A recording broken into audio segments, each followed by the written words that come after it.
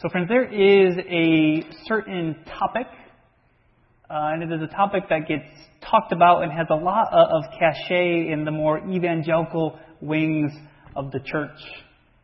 But we don't think about it, we don't talk about it a whole heck of a lot in these parts. When I say we, I mean, of course, we at Hillside Community Church, but also, so we in this denomination, and that's also something we don't talk about a lot. We're part of a denomination called the United Church of Christ, and we don't talk about this topic a lot. But there's also we in the more just progressive wings of the church don't talk about this topic much at all. And when I name it, and I'll get to that in just a second, when I name this topic, at least some of us, I think, are going to be made to feel a little bit uncomfortable. Especially those of us who were raised in a kind of a more heavy-handed religious tradition. But, making you feel uncomfortable is one of the perks of my job, so we're going to forge ahead with this. The topic I'm talking about is the topic of obedience. Obedience. Obedience is a word that comes to us all the way from medieval Latin. And it means, of course, the state of being subject to, in service of, or in compliance with someone or something. Obedience. And it's true, this is not a topic that we talk a lot about here in this church. But to our defense, as we've been working our way through the Gospel of Mark this year, all the way since September, this is not a topic that has popped up that explicitly in the stories we've been reading together. That being said, back in Mark chapter 7, we did see this one interaction that Jesus had with the Pharisees, where the Pharisees were criticizing the disciples for not washing their hands before they ate dinner, which makes me think that Kathleen would be a great Pharisee. She would. But they were criticizing for not ritually washing their hands before they started eating. And so Jesus chastised these Pharisees by saying, you have turned away from the commandments of God, and you instead obey the teachings of humans. You've turned away from the commands of God, and you instead obey the teachings of humans. And when we stop and think about it, even for a second, it's easy to see how so much of Jesus' ministry, so much, especially his interactions with the religious establishment and his run-ins with them, so much of Jesus' ministry was about his being obedient to God over and above his being obedient to human teachings and traditions and even human laws. And we at Hillside Community Church, we in the United Church of Christ, we in even the progressive wings of the church, we who profess to follow this Jesus, we are called to that same obedience, that same state of being subject to, in service of, or in compliance with God. The same obedience that Jesus himself practiced. But standing up here, I recognize that sounds a little hard-edged, and at very least, that's not how we talk in these parts. So I want to soften the blow just a little bit for us. And you will, of course, remember from your study of Scripture, your daily, personal study of Scripture that you all are doing on your own at home. You'll remember that 1 John Chapter 4 tells us that God is love.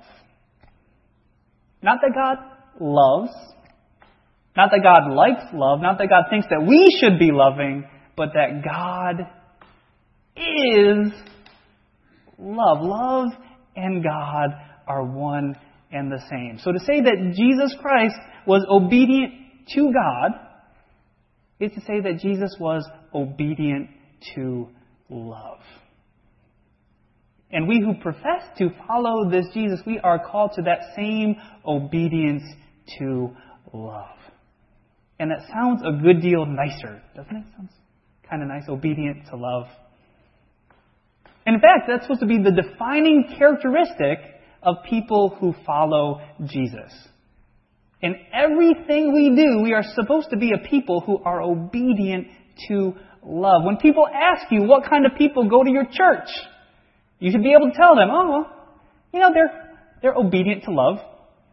Of course, that's a really weird thing to say, so none of your friends who you told that to, they would never come to this church, but you still should be able to say it about the people around you, that they are a people who are obedient to love. And that just sounds kind of nice. It does. But here's the thing. You already know. You already know, just from having lived life, you already know that obedience to love is not a nice thing, nor is it an easy thing to do.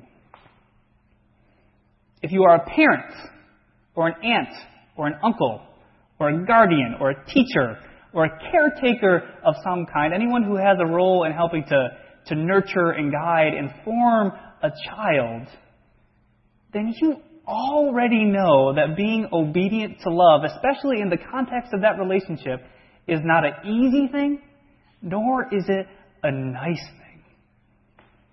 Because if you are being obedient to love in the context of that relationship, you don't always get to be the nice guy. And from time to time, you're going to have to draw a hard line. You're going to have to make hard decisions that child will not like nor understand, decisions that child will yell and scream and cry at you about. And when they're older and they have more faculty with language, maybe they'll swear at you about, slam some doors about. You will eat all of the vegetables on your plate. You will go to bed at a reasonable hour. You will be home at 10 p.m. and not a moment later. And no, you are certainly not going to go there with them because we don't want you to end up pregnant or dead. Right? When you're a parent and you're being obedient to love, you have some hard decisions to make, some hard lines in the sand to be drawn. And it is not a nice, nor is it an easy thing. Being obedient to love, it is a hard thing, and you already know that. If you've ever volunteered anywhere, especially at a service organization or a nonprofit or church, God only knows that you know that being obedient to love is a hard thing. And Barbara, sorry to lift you up as an example without giving a warning ahead of time, but surprise, here we are. So every week, just about every week, Barbara goes over to the Friday Cafe in Cambridge where she helps to run the donations table there. So she's giving out clothing and socks and toiletries and that sorts of things to the people who come to the Friday Cafe. But every once in a while, that donations table gets in really big-ticket items. So like sleeping bags and really warm winter jackets and thick wool blankets, things of that nature. And the thing about the Friday Cafe is that about 30 to 40% of the people who come there are in some sort of shelter and some sort of housing. But even so, virtually everybody who shows up to the Friday Cafe is operating out of a place of scarcity. So their impulse when they're going through by the donations table is that they're just going to grab that big-ticket item because it's valuable and they want it, and they're operating from this place of scarcity, so they just want to grab and take. Which means that if Barbara is being obedient to love over in the context of that donations table, she's going to have she does have some difficult conversations, some direct conversations, some uncomfortable conversations, as he's trying to ferret out if someone is really, truly in need of a warm jacket or a sleeping bag or a blanket, if they're really, truly sleeping outside on the sidewalk on a piece of cardboard. Because the loving thing to do, if you're being obedient to love at the donation table, the thing to do is to ensure that scarce, limited resource gets to those who really needs it. Is that a nice thing to do, telling people who are in some state of need no? Absolutely not. That is not a nice thing. It'd be far easier just to let people go through the line and grab whatever they want. But being obedient to love is not a nice or an easy thing. It may be the hardest thing you will ever do. And you already know that. And last but not least, if you have ever forgiven anyone for anything, but especially if you have forgiven someone who has done something really nasty to you, something truly terrible, something that all your friends are telling you is unforgivable, if you ever forgiven a big thing like that, then you know that being obedient to love is not a nice or an easy thing. It's so much easier just to sit and stew and linger in that pain and that resentment and that anger. It's so much easier to let those feelings fuel in yourself a sense of self-righteousness, a sense of moral superiority. And then when you get to that point where you're actually saying, I forgive you to someone, it feels like you are being humbled and humiliated all over again, even though in the long term, it's the healthiest thing for you and your spirit to forgive someone else.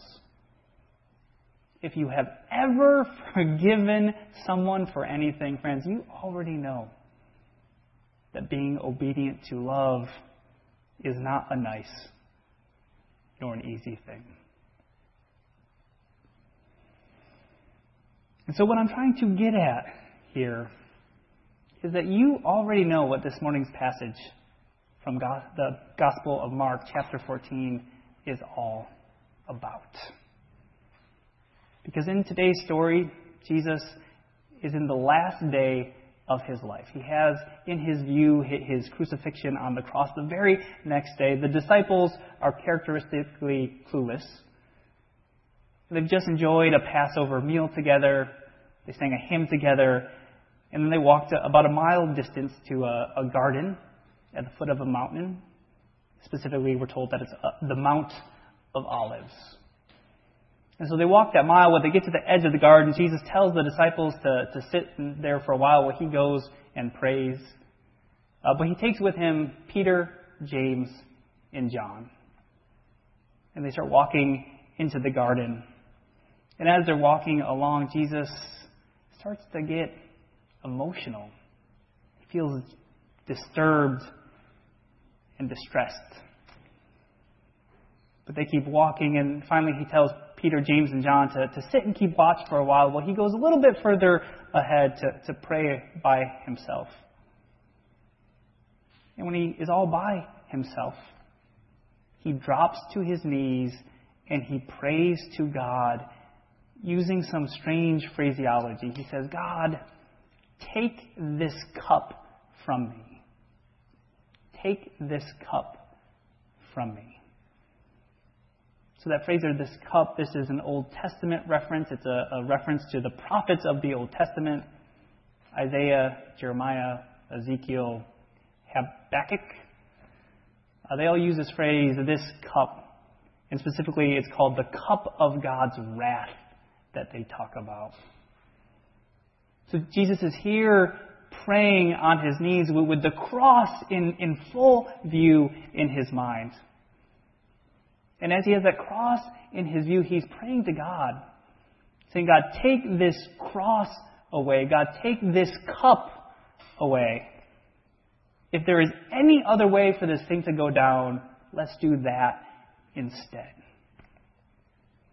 So Jesus is in a moment of anguish, emotional turmoil. He's scared. Jesus is truly scared. And he prays this prayer not once, not twice, but 3 separate times.